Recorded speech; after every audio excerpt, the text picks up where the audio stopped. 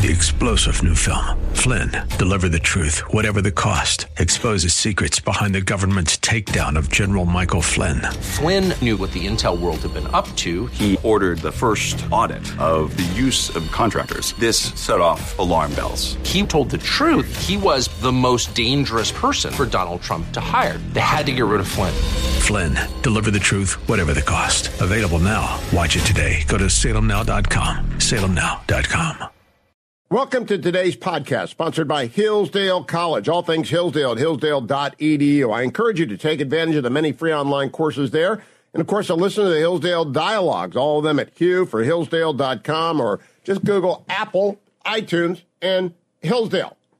Morning glory, America. Bonjour, hi, Canada. I'm Hugh Hewitt. Good President's Day to you. I hope you are having a great one. Some of you are taking the day off. We are not. Lots of news over the weekend. I want to make sure you know it. Most of it has to do with a Russian dissident about whom you probably knew little, if anything, before last week. Alexei Navalny has long been seen as the principal public voice opposing Putin, and not very effective. He's been in jail forever. Putin tried to poison him and kill him, and Navalny was sent to Germany for treatment from the two poisoning attempts. He chose to return to the United States, to Russia, instead of going on to the United States or staying in Germany. And Putin immediately had him arrested and put in one of these horrible Gulag 2.0 camps, and where he was murdered last week.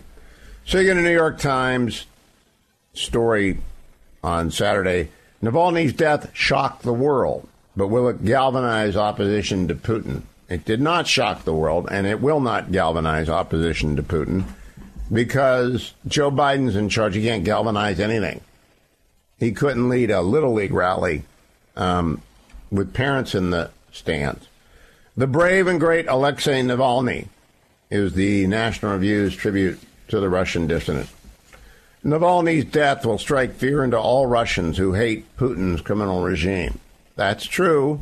That headline from the Telegraph is absolutely true. And in the New York Times this morning comes the inevitable report. Arrested for leaving flowers. Navalny mourners fear worse to come. So in Putin's Russia, if you even leave flowers as a memorial to a murdered dissident, you'll be arrested. As Putin threatens despair and hedging in Europe, the Times notes David Sanger and Steve Erlanger. And then we have in the Telegraph a detailed overview of Polar Wolf. That's the sadistic centerpiece where Putin sends you in the Gulag. It's in the Arctic Circle. That's where he sends you to die. And if you won't die, they'll just bump you off like they did with Navalny. Now, over the weekend, the Canadian Broadcasting Company Corporation put out a story. NATO expects most of alliance to hit 2% defense spending target by the end of the year. That's not enough, because it's not everyone in NATO, and 2% is not enough. Not if you're worried about the China, Russia, Iran, new alliance of evil. It's there. It's actually operating. It's got other allies like North Korea, all the Iranian proxies. It's the reality of the world, and it's running rampant with Joe Biden at its head. Russian victories shake global leaders' faith in Ukraine war prospects. That's because Russia took a city that is now just totally in shambles, but the Ukrainians were holding on to a suburb which blocked a Russian push further. Biden has not gotten the right stuff to them. It is not clear to me that Biden's ever had a clue how to stop Russia. It's the too little, too late, too long strategy. Send too little, send it late, and then go on forever so that the American people lose patience, as is happening. Now, I want the aid package to pass, and soon. In the meantime, Europe has to step up. Gazprom grapples with collapse in sales to Europe. The only thing that has been successfully done is that Nord Stream 1 and 2 are not providing gas from Russia to Europe. And the Ukrainians blew up Gazprom 1 or 2. I can't remember which one they blew up. But remember, Joe Biden approved Gazprom 2. Remember that. There's a new book out, this one called The Internationalists. If you're watching on Salem News Channel, I'm holding it up. The Fight to Restore American Foreign Policy After Trump. Now, Alex Ward is a very good reporter for a very left-wing site, Politico. And Politico is left-wing, but national security is usually nonpartisan, and Alex Ward is nonpartisan. But he was given unlimited access to Team Biden in its hubris. Team Biden let Mr. Ward talk to everyone, go everywhere, and he wrote it all down. And what he wrote down is so absolutely devastating for Team Biden, mostly because of its hubris. This book was supposed to come out, the masterminds over at the White House. I don't know if it's Dr. Jill or the chief of staff whose name nobody knows, or one of the many political people that are running around there. It's not Ronald Klain. Maybe it was Ron Klain. They decided it would be good to give Ward complete access, and it's all there in The Internationalist. You can tell who he's talking to. Biden, Sullivan, and Lloyd Austin, and the president just said, come on board, let's go, at the beginning. So he was there through the fiasco of Biden's direction over the objections of General McKenzie and Milley, his veto of any remaining residual force in Afghanistan, 2,500 troops, whatever. It's all detailed there. Biden's mind was never open on that. He's always been wrong about Afghanistan. He was wrong, and the disastrous consequences of that followed. But what I didn't know, I've known Biden's a disaster. You know Biden's a disaster. What I did not know is that in Geneva in June of 2021, because Biden asked for and Putin granted a summit in Geneva, that Biden allegedly, according to The Internationalist, now Alex Ward was not in the room, so he doesn't know this, so he has to trust Team Biden, really laid down the law for Putin on Navalny, telling him he'll be responsible. And on page 120 of The Internationalist, I had to stop, wrote it down, I put it on my X file, posted it there, quote, Biden left the meetings with Putin. These are the meetings in Geneva, June 2021. Biden left the meetings with Putin, telling his aides he got his message through to Putin. Well, apparently not, because one of those key messages, according to The Internationalist, is, quote, Biden admonished Putin that his administration wouldn't stay silent about Russia's abuses of human rights, including jailing Alexei Navalny, the leader of the Russia of the Future Party. Not only did they jail him, they sent him to pull a wolf and then they murdered him. Because they don't care what Joe Biden thinks or says. Douglas Murray, the extraordinary British journalist who's become sort of the new Chris Hitchens, has a column in the Telegraph this morning titled, Joe Biden's catastrophic presidency represents the final surrender of the West. I hope it's not the final surrender. But the one line in that column, under President Biden, America has been seen continuously as in retreat from the rest of the world. Yes, it is. And over the weekend, the news was the Israelis have had it with Biden. They got the entire cabinet together, left, right, and center. Now, remember that after the massacre of 10/7, Benny Gantz, leader of the opposition, joined the unity government and is a part of the war cabinet with one of his closest allies. And the entire cabinet, including Gantz and his allies, all the way over to the far right ones, and this is from the Times of Israel, rebuffing Biden, cabinet rejects unilateral Palestinian state as a, quote, reward for terrorism. Biden and Blinken and Sullivan have been jamming down the idea that we need an irrevocable path to peace, to a Palestinian state. It's exactly the wrong thing. We ought to be saying, it's like 180 degrees wrong from American policy, which ought to be shoulder to shoulder with no daylight with Israel saying, first, Hamas is destroyed. Egypt, let the refugees in. They're building a place for the refugees in Egypt right now. From Rafah, and we'll send some north, some south. Israel will go in and finish off Hamas. They'll blow up all the tunnels, and then we can do reconstruction. Exactly the wrong message from Team Biden. If you had any doubt about it, the Defense Minister Gallant announced yesterday that Hamas is seeking to replace Sinwar as the Khan Yunis brigade is defeated. They can't even find Sinwar.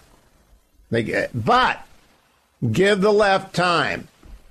Lifeline to Rishi Sunak, the Prime Minister of Great Britain, because the Labour leader who would take over for him, Keir Starmer, called for a Gaza ceasefire yesterday. That is really surrender. So we know that the surrender monkeys of British Labour Party are still there. Rishi Sunak and David Cameron are not the world's most inspiring people, but they're not as bad as the left-wing losers at the top of Labour. So that's the opening of it. Go and get the Internationalist. I'm going to talk to Alexander Ward on Wednesday. It's so stunning how incompetent Team Biden is and how they thought they were really just so really smart. Joe Biden was so confident. Now he's a shadow of the already broken down self that he was in 2021. And the world's in trouble. You know it, and I know it. That's why Donald Trump is winning in the primary.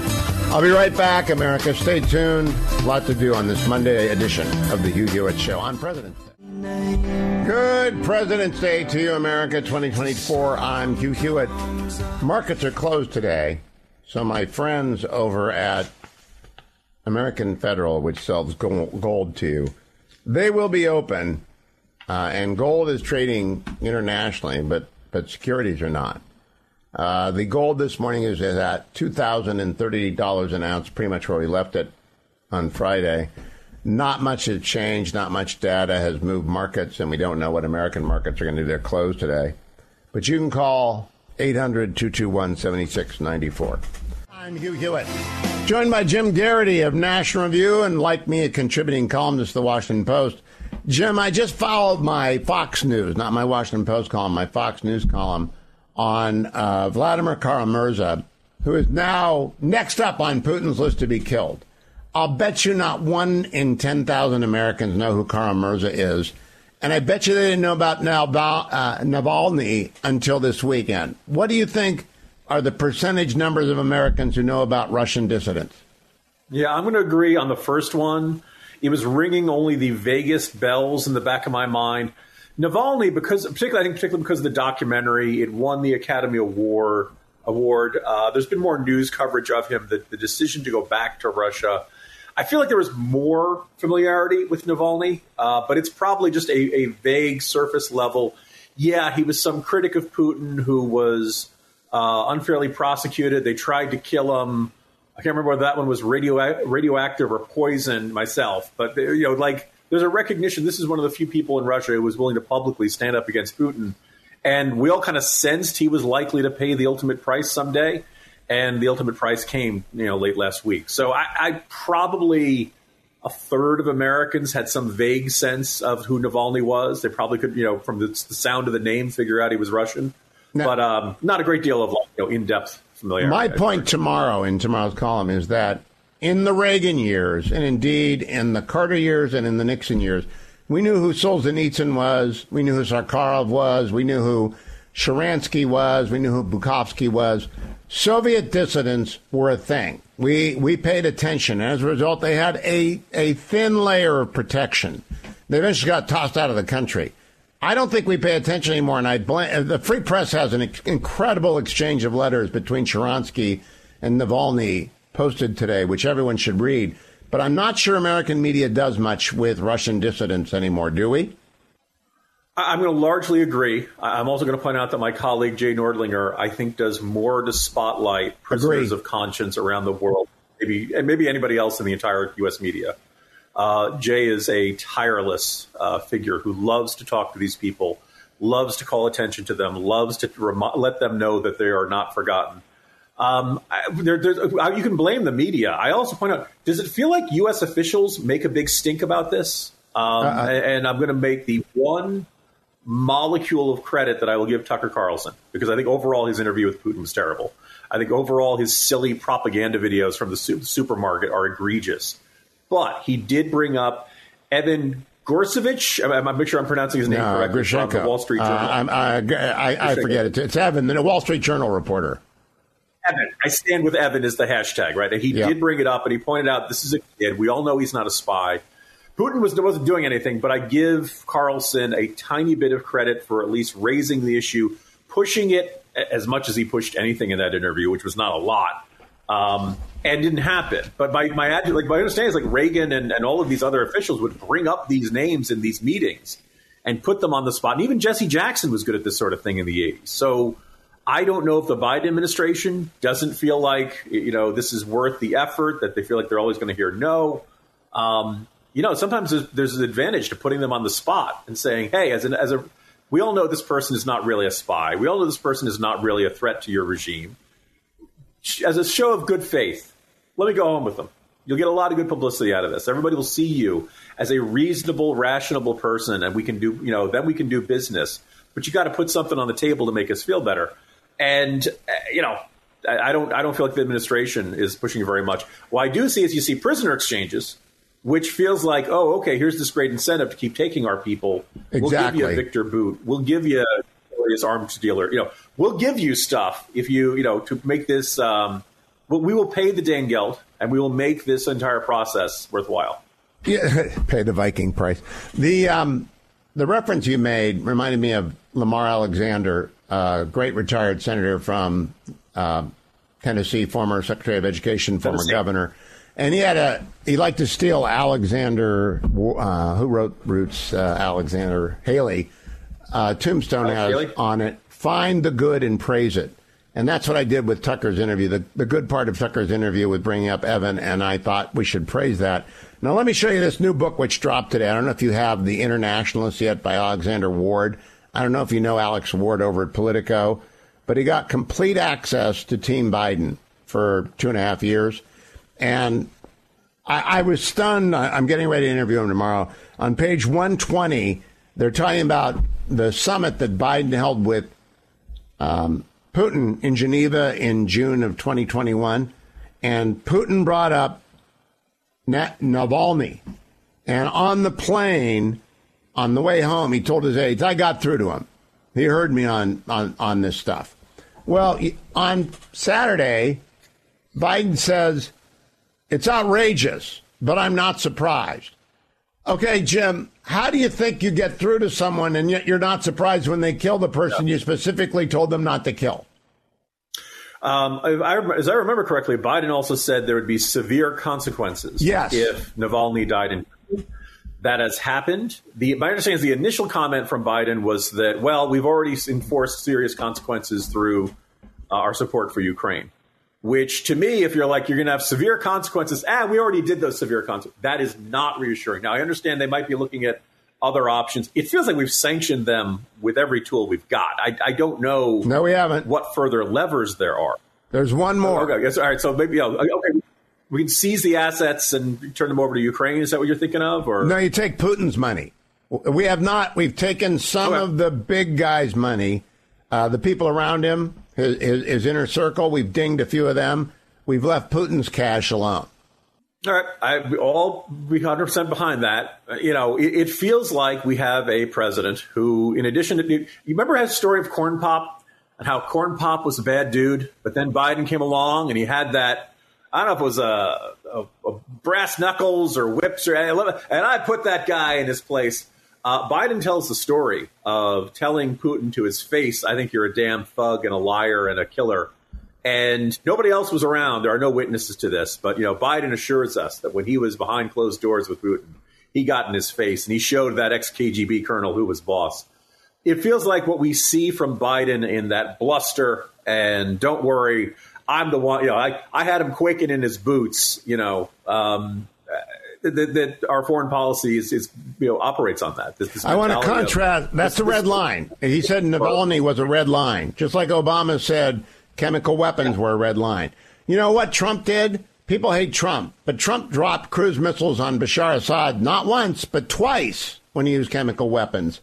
And I am here to tell you, Hugh, do something. Hugh, let me tell you. I turned Soleimani into a red line. He was a nice little highway in Baghdad, and then he's this scarlet all over the place. It was just very clear. You pissed me off. I might just bomb you. We might have you and Guy Benson on to do dueling Trumps. I think Guy might win. But I mean, does anyone... this book is such a damning... This was intended to be look inside the Biden administration, be impressed by the internationalists. The subtitle is The Fight to Restore American Foreign Policy. The Last Politician, Hugh. That's this was the last one that was, we got total access. Let me tell you how great he was. And then at the last couple pages, Franklin Forrest says, Biden said that sometimes he felt tired and that maybe he was a little old for the presidency. Oh, you think? Jim, I got to play for you. I need your reaction to Stephen Colbert on Friday. This is Stephen Colbert on Friday night talking to his nationwide audience from his very lowly ranked show. Go ahead. I know how numb we've become, but it's not normal. No other candidate for the presidency has ever had to pause his campaign to defend himself in multiple courts. And I would like to point out that in all 7 of his cases, no one doubts that he did these things. All right, Jim, that kind of makes you want to watch him, doesn't it? I mean, doesn't it just draw you in for a Friday night, lighthearted comedy show? Is it Stephen Miller, who says this is group therapy for liberals? Yes. That this is, that this is just meant to make them feel good.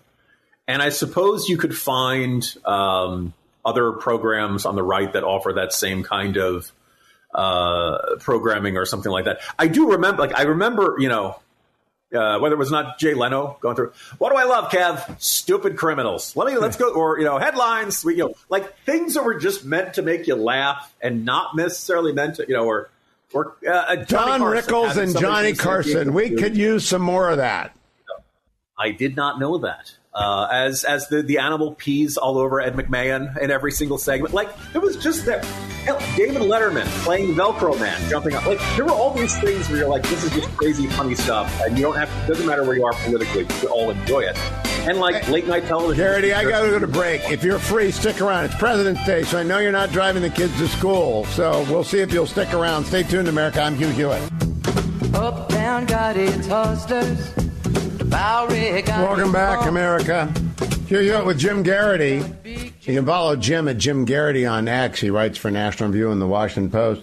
Jim, what you said in the last segment made me reach for my copy of The Internationalists, The Fight to Restore American Foreign Policy After Trump. Now, Alex Ward is a fine reporter.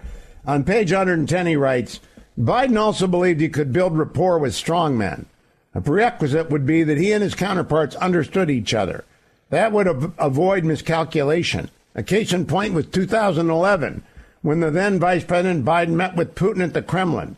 At one point, Biden got really close to the Russian's face and said, I look in your eyes and I don't think you have a soul. Putin shot back, we understand one another. All right, I do not believe that ever happened. Why? This should come with a narrator, shouldn't it?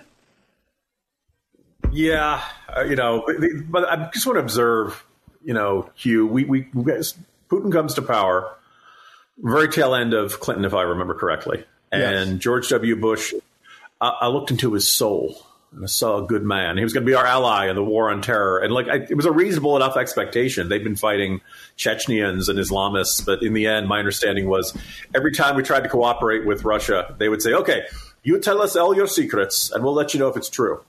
It was very much they were not nearly as cooperative as our intelligence community was hoping. Then we get Obama. I will transmit this to Vladimir, as Medvedev said. I'll have more flexibility after the election. This constant, rolls into Crimea, minimal response, certainly not nearly enough to be a deterrent. The little green men keep moving into the Donbass and all that stuff. But then we get, Trump. Not much of an improvement. The awful, was it Helsinki, whatever it was, where he comes out and, always telling his advisors, Vladimir told me this, constantly. But he stopped Nord Stream 2. Correct. I'll give him credit for that. He gave NATO an ultimatum on 2%. 2016, every Democrat turns into a Russia hawk. 2016, finally, they've recognized that Putin is a bad guy. And why did they recognize that Putin is a bad guy? Look, it's not that they think Trump is bad because he may have a friendly relationship with Putin. It's that they think Putin is bad because he might have a friendly relationship with Trump. You're absolutely right. He finally affected something they care about, domestic politics, right? So, the Democrats are born again, McCarthyite, full fond, Dr. Strangelove, Cold Warriors, and they're ready to take it. And then the moment Biden gets into office, I want a stable and predictable relationship with Russia. What? You were the hawk. You were the guy who was supposed to be really tough on this. And instead it's like, I'm going to turn Saudi Arabia into the pariahs that they are and all that stuff. And the first thing he does once he's in office is, no, we're going to restore Nord Stream 2. We want stability. Look, Putin wants stability too. Like, the graves are stable. Yeah, like the idea of, like, well, once I've...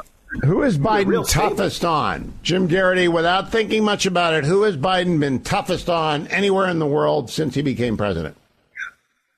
Initially, I'm going to say Saudi Arabia. And because we certainly don't want the Saudis bombing the Houthis. We can't have that. They had the early lead. Decent, hard-working. They had the early lead. But lately, it's Israel. It's Israel. It's Israel. It could cost them Michigan. Yeah. I just sometimes. We also haven't delivered any weapons to Taiwan the way we're supposed to. Well, that's more of a, that's not necessarily a policy decision. That's just incompetence. But we are tough on our allies. Enemies will take it easy on. But, did you notice that the entire Israeli cabinet, from Benny Gantz over to the farthest right guy, said we are not doing the unilateral Palestinian state. That's rewarding 10-7. And they don't get that at the White House. No. Look, and here's the, you could be an Israeli and be very critical of Bibi. And you can be, less than pleased with how they've executed the war. You can argue that they've, there's all kinds of, the Israelis are not known for always agreeing with each other on everything. The Israeli politics is not quiet and placid and easygoing, and but when it comes to national survival, when it comes to what are we going to do with Hamas, if any serious entity of Hamas exists when this conflict ends, Hamas wins. To that, survival to them is a victory because it shows we can launch this egregious, biggest killing of Jews since the Holocaust, and Israel will punch back. And a whole bunch of people in Gaza will suffer. Innocent people will suffer, but we will survive and we'll be able to plot it again some other time. And we'll get a state because Joe Biden will capitulate. Jim Garrity, thank you. Happy President's Day, Jim. Thank you for joining me on a holiday. Don't go anywhere. John Campbell is next. America. Look through chaos on X. I'll be right back on Hugh Hewitt. Welcome back, America. I'm Hugh Hewitt. Morgan Ortagus, my friend indeed, former spokesperson for the United States at the Department of State, joins me. Good morning, Morgan. Happy President's Day. Hey, good morning. How are you? I am great. Now, Morgan, I've got in my hand a book by Alex Ward. Now, I like Alex. I think he's a very fine reporter for a very left-wing organization, Politico. He has a new book out called The Internationalist, The Fight to Restore American Foreign Policy After Trump. Now, it's clear to me he was given extraordinary access. Would you tell us a little bit about how do you go about giving access to reporters that you want to write a story? So it's interesting. From a book perspective, Secretary Pompeo, when I was spokesperson for the State Department under President Trump, Secretary Pompeo refused to participate in any books. And I think any of the writers who were writing books around the time, any of the authors and reporters would agree with that statement of mine because he flat out refused. I think there was one, I'm trying to remember who it was. There was one book writer that President Trump made Pompeo sit down for an interview with, and it lasted like 10 minutes and was unpleasant because, Pompeo just really felt like you could judge the Trump presidency maybe in 20 or 30 years and write a book in it. But in real time, he wanted to give the president space to make the decisions that he needed to make. And, you didn't have a lot. We had leaks coming out of the career side of the State Department, but on the political side, which, of course, your brilliant son worked for me for a bit. On the political side, we were pretty tight. We knew that leaking only sort of would undermine what we were trying to do. Now, Morgan, when you read this, I don't know if you have got a copy yet of The Internationalist. Have you gotten a copy? Not yet, but I do have a Sunday radio show, and Alex is coming on my show. So you know what? You better give me a copy. Oh, so he's a good reporter. What they're doing over there at Foggy Bottom today is pulling their hair out. Because this does not do what they hoped it would do. It does the opposite of what they hoped it would do. It makes the president look like a clown because they quote him repeatedly. This is like it's such an interesting parlor game in Washington to, get in these books and try to shape the narrative. It's one of the reasons why I try not to live in D.C. if I'm not working in a Republican administration. Here in Nashville, Tennessee, where I'm talking to you from, there are maybe 2 people that are going to read this book. And this is no offense to Alex. I love Alex. He's a good reporter, but it's just sort of the political intrigue, I think, pales in comparison to, things like the price of gasoline or the price of groceries. And it doesn't mean that the average person isn't interested in foreign policy. I think they are. I think the average person can look up on their screen and know that, 13 Americans were killed in Afghanistan at the beginning of this presidency. And wow, all the same national security people who were in charge then, who also oversaw Russia invading Ukraine, who also oversaw Hamas invading Israel, and now see China on the march. Well, those people are all still in charge, right? And 3 Americans were killed in Jordan 2 weeks ago. And that's right. We've done a little bit, but not like killing Soleimani. I just think they are so unaware of themselves. They have no self-awareness at Team Biden. At least I don't think they do. Do you think they do? No, I think that it was like they just came in and said, okay, we're going to do the opposite of everything the Orange Men did because it was bad. I've actually talked to some people, who will be involved, like at AFPI, and people who may be involved in the Trump transition, foreign policy types. And I said, the big mistake that the Biden team made that we should not make if and when, please God, we win in November and take over and have a Republican administration. The big mistake that the Biden team made is they just thought the last 4 years of Trump were an aberration and they were going to sort of ignore it and go back to where they were at the end of the Obama administration. And you can't do that, right? The Middle East had changed. The world changes in 4 years. And that's something that I think the foreign policy team, people who may come in, we need to be cognizant of that as well. The conservatives do, because, whether or not we like it, we probably don't agree with most of it. The world has changed dramatically so under 4 years of Biden. And you can't just pretend that you're at the end of the last presidency. So you've got to look at things like the Islamic Republic of Iran. And the reality is just marching back into the maximum economic pressure campaign that we were on 4 years ago is not going to be easy. It may not be palatable. We're going to have to think of new and creative ways to try and restore deterrence. And we're in a really, really tough position. Once you lose deterrence, having to try and restore it, not only in one theater, but in almost every theater around the world. You've got Maduro in Venezuela, Cuba. There's our border, our southern border, which is the most precarious national security problem. When you start to go around the world, you think, gosh, the world is not scared of the United States. I don't think they would have killed Navalny if Mike Pompeo had been at state. I really don't. I don't believe they would have killed Navalny if President Trump was in. Putin would have killed Navalny. Do you? Well, they poisoned him on our watch, and that was unfortunate. That was in the fall of 2020.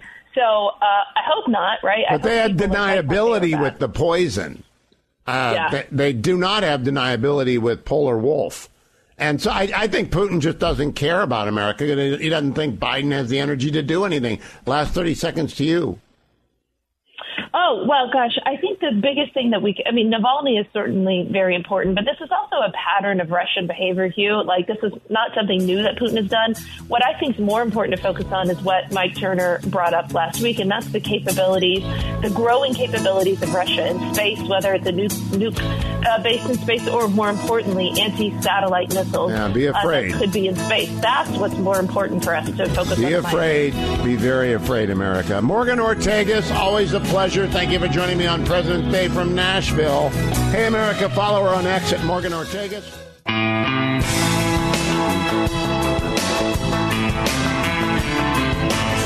Welcome back, America. I'm expecting John Campbell, but the former congressman is not here. And I think it's because he thinks this is a national holiday and that, therefore, people don't work. But in fact, in America of this millennium, we have so many national holidays that we do work on national holidays because we can't afford to take all the national holidays off. And by can't afford, meaning there are people like MyPhDWeightLoss.com, great sponsor of the show. They don't want us to run a pre-recorded ad. They don't want us to talk about yesterday on MyPhDWeightLoss.com. They want me to ask Dwayne. Did Dwayne come to work today? Dwayne did come to work today. Oh, well, in a manner of speaking.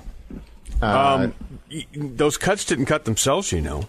Well, 864. 644. 1900, that's 864 644 1900. And that connects you to myphdweightloss.com. And at myphdweightloss.com, you will learn how to actually lose weight and keep it off without paying thousands of dollars a month for a pill. So, Generalissimo. Yes. Harley sent me a photo today, which if he has handy, I'd like to put that on the screen. Yes, you're dealing. I am dealing. I did not place those Girl Scout cookies on the mail scale. That was not me that actually did that. I just want to point out to people you're dealing out of the studio. Dealing is being done out of the studio. That was actually a sneak attack. That was my adoring wife being gracious to try to bestow goodies upon the other boys in the studio. MyPhdWeightLoss.com. Knowing that I can't have them.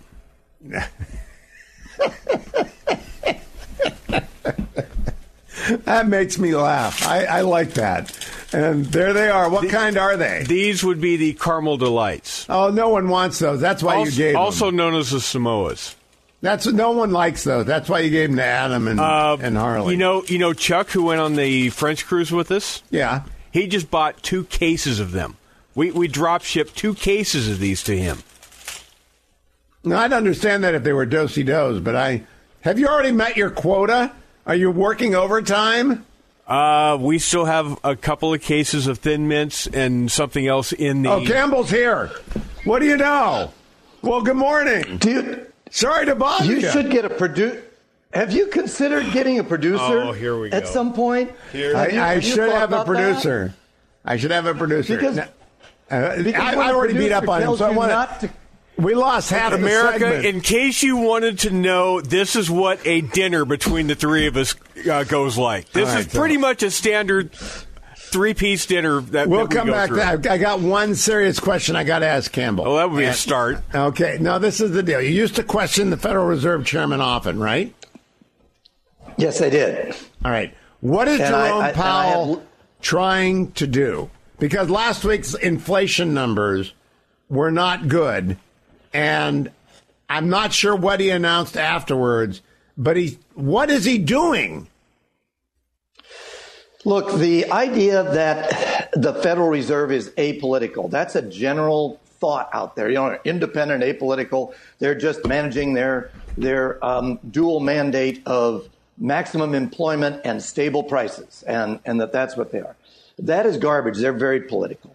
And I used to have breakfast with Ben Bernanke, every couple of months, because he wanted to know, what's Congress think about me? He says, how come Republicans don't like me? John, I'm a Republican. I'm trying to this, that, and the other. And so they are very concerned about what the rest of Washington, D.C. thinks of them.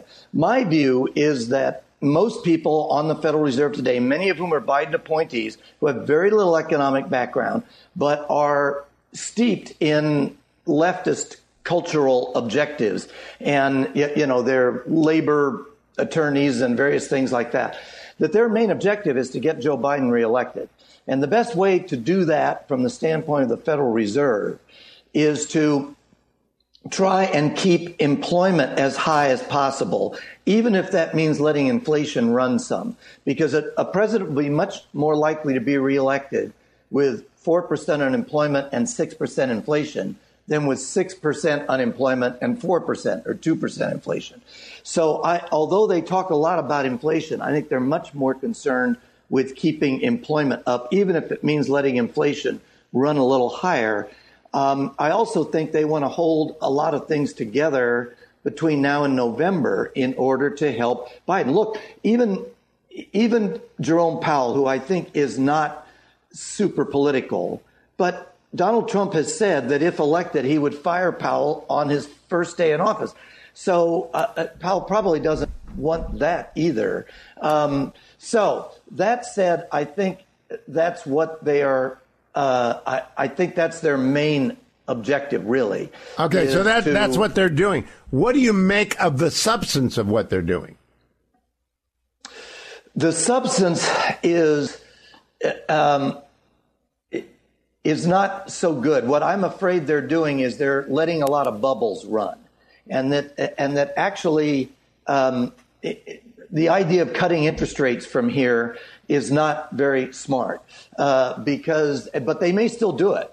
They may still do it in order to try and keep these bubbles going, because if these bubbles burst before the election, it could cause some problems for them. But whether it's the price of the so-called Magnificent Seven, the main stocks that are driving the market now, the fever over artificial intelligence, housing prices, Bitcoin, there are so many different bubbles that are out there that have been growing because of low interest rates, high deficit, and a lot of money printing. Let's remember that one of the main things driving economic growth right now is the deficit. It's a $2 trillion deficit, yes. which means every month there's nearly $200 billion of money that the federal government is pumping into the economy. Pretend money. Pumping into the. It is pretend money, and it's being borrowed, and that to me is the great bugaboo that's sitting out there is the debt bubble. We're old enough to remember. You and I are old enough to remember when a big stimulus package. You remember? Yeah, old enough to remember when a big, enormous stimulus package was $350 billion. That was a big stimulus. You know, we're going to cut the take home the Social Security tax for 6 months, and that was supposed to turn the economy around. Every year we're spending $2 trillion we don't have. It's insane. Right, and it's probably going to be even greater than that. One of the things I'll be writing about and look through the chaos.com this weekend is that the CBO underestimated the deficit last year by $1 trillion. And they explain why they explain about half of that as to, we goofed up a little bit. We got it wrong by about $1 trillion, and they explain about half of it, but the rest of it they don't. So every error they made was on the side of thinking the deficit was going to be smaller than it was. And so, yeah, you're right. These numbers are just staggering, absolutely staggering. And the people who used to buy our debt, which are foreigners, and to some degree, the Federal Reserve, right now aren't buying it. Foreigners have stopped. Federal Reserve has stopped. And what I'm afraid of is at some point here, if nobody wants to buy the debt, there's only two ways to get them to buy it. Either raise interest rates a bunch or print more money, which increases inflation. And if they do that, there's really only three ways out of a debt bubble. One is to inflate it away. Another is to use austerity, you cut spending and increase taxes. And the third is what's called financial repression, where the government comes in and says, you have to, Hugh Hewitt, buy treasury bills because you have money. And we're not going to do that. But you know what we are going to do? We're just going to print money. And that's why I'm still fully invested in the market, because we're just going to print money, because that's what we do. And we can. And we're just going to keep doing it. I mean, are you invested still? Not much in the market. I'm mainly in short-term treasury bills. I'm nervous about where this is all going to go. And so to sit there in short-term treasury bills and earn 5.4% without state income tax, I'm okay with that myself personally. You have are you doing munis? Munis aren't at 5.4%. No. But treasuries are not taxable by states. That's federal law. I didn't know that. Didn't know that. Okay. So interest on federal debt is not taxable from state law. I still think because of this inflationary Fed, it's better to be invested than not. But that's next week if you show up. If you show up. Because that reliability index just went way down. John Campbell, go to Look Through Chaos on X, or go find him on Substack, lookingthroughchaos.com. Hi, everyone. If you've been injured in an accident that was not your fault, listen up. We have legal professionals standing by to answer your questions for free. Call now and find out if you have a case and how much it's potentially worth. Call 800-702-5400. I'm here with spokesman John Wolf. So, John, tell everyone listening who should call right now. Well, Maria, first off, thank you for having me here. It's always nice to answer the listeners' questions. Now, as far as who should call in, anyone who's been injured in an accident and think you deserve compensation, give us a call right now. 800-702-5400. You'll find out if you have a case and how much it's potentially worth. Thanks, John. You heard it, folks. Take advantage of this opportunity and call now. 800-702-5400. Advertisement sponsored by Legal Help Center. May not be available in all states. Welcome back, America. On President's Day, I'm pleased to welcome back Bethany Mandel, columnist and writer extraordinaire. Bethany, does the homeschooling at Mandel Central take the day off on President's Day? Did my children ask you to ask me that? No, I'm just saying that they do get the day off. No. That's not a real holiday. I'm sorry. It is a real holiday. I used to, my birthday is February 22nd. I used to get George Washington's birthday off. My birthday was always a day off from school before they screwed up the holiday and moved it to Monday. But it's a holiday. I can't believe you're making him work today. Says the man who's working today. Well, yes, that's true. But I'm an adult, and school days are supposed to be off. Bethany, I want to get to the serious thing. The Israeli cabinet voted unanimously, from Benny Gantz over to the farthest right-wing person, to reject the idea of the imposition of a Palestinian state. I don't even know who came up with this idea on Team Biden, but have you been following it? And what is wrong with Tony Blinken and Jake Sullivan? I don't think it's the president. I don't think he knows where he is. But what is wrong with these people? I think that they are seeing their polling numbers, especially in Michigan, and they're terrified of their reelection prospects. And they're trying to just throw anything at the wall possible. And I think that they're doing this because they know it's not actually going to happen. So they want to appear as though they're doing something. But it signals to Hamas and it signals to terrorists everywhere that if you are good enough at terrorism, which they were very good at terrorism on October 7th, you can get what you want. It's a really, really bad strategy, not just for Israel's long-term security, but also for America's. For every separatist group in the world, the message is massacre. If you're part of the Catalonian separatist movement in Spain, the message from America is have a massacre and we'll impose a settlement on Spain. It really is. It's just almost unfathomable. And you think it's Michigan. Well, I've got to play you Rashida Tlaib on a TikTok video. Have you seen this yet? Have you seen Rashida Tlaib on TikTok? I haven't, but I know what you're saying. I know what you're saying about their primary. Let's play cut number 25. It's Congresswoman Rashida Tlaib. I'm here at the Ford Civic Center in the city of Dearborn. I wanted to remind everyone, please, know that you can early vote today until February 17th. They are open here, specifically here from 9 to 5. Check with your local clerks. There are early voting all throughout the 12th Congressional District. It is important, as you all know, to not only march against the genocide, not only make sure that we're calling our members of Congress and local electeds and passing city resolutions all throughout our country. It is also important to create a voting bloc, something that is a bullhorn to say enough is enough. We don't want a country that supports wars and bombs and destruction. We want to support life. We want to stand up for every single life killed in Gaza. I want you to think of El Shama. I want you to think of Rima. I want you to think of Sidra. I want you to think of all of the amazing young children and the people, again, lives were lost in Gaza. This is the way you can raise our voices. Don't make us even more invisible. Right now, we feel completely neglected and just unseen by our government. If you want us to be louder, then come here and vote uncommitted. Uncommitted. So that's what's going on, Bethany? That's the whole explanation right there? So here's some interesting numbers for your listeners. Only 24% of people in her congressional district approve of how she is as a congresswoman. 30% said they disapprove, and another 28% are neutral. I think that maybe she might come to regret this strategy of trying to undercut and kneecap the president, because her numbers aren't great either. No, they're not. And Keir Starmer today in Great Britain called for a ceasefire. That's like throwing a lifeline to Rishi Sunak. Unfortunately, Rishi Sunak grabbed onto the anvil called David Cameron.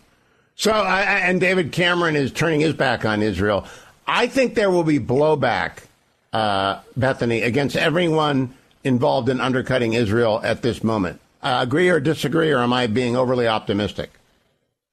I think you're overly optimistic. I think that there's not as many people who support Israel as you might think, but I think that there's a heck of a lot more people who don't understand the beast that we're currently tangling with extremist Islamic ideology. The chickens will come home to roost. They have already done so in southern Israel, and they will as well here. And I think that Americans and Britons and everyone who think that they're somehow immune to this, I hope that they don't, have this awakening, but they will. Has Trump done what he needs to do to make this the realigning issue it could be? He needs to come out and speak on behalf of Israel every day, and I don't know that he's done that. I haven't seen a word, and people send me stuff that he says all the time. I have not heard him say a word. This could be a real opportunity for him. I know that his daughter and his son-in-law, Ivanka Trump and Jared Kushner, went and they bore witness. They went to Kfar Aza. I've seen the videos. I think it's wonderful. But they're not associated with his campaign. So I would like to hear something from the horse's mouth itself. And thus far, I have not. Yeah, David Friedman, his former ambassador, is everywhere on behalf of Israel. But the former president has not spoken out, as I think if he did, only out of self-interest. I know he supported Israel when he was president, but out of political self-interest, he realigns a significant portion of supporters of Israel vote in America. Bethany Mandel can be found on X at Bethany Shondark and teaching on a day that her children should have off. I mean, they really ought to go to the zoo today, Bethany. Just saying. Not fair. Not fair, Mom. I'll be right back to your Jewish Show.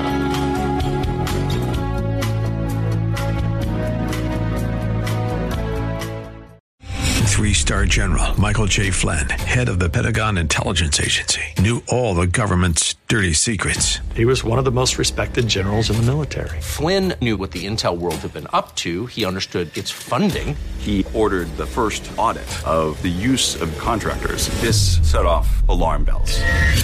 The explosive new documentary, Flynn, Deliver the Truth, Whatever the Cost, uncovers the facts behind this scandal. Flynn told the truth. He was the most dangerous person for Donald Trump to hire. I find out the worst enemy that I'm going to face in my life is right here in America. They took my assessment and they wanted me to change it. And I was like, I'm not changing it. They had to get rid of Flynn. With in-depth interviews, archival footage, and never-before-seen personal records of the man behind the headlines. I just felt like I was drowning. Flynn, Deliver the Truth, Whatever the Cost. Available now. Watch it today. Go to salemnow.com. salemnow.com.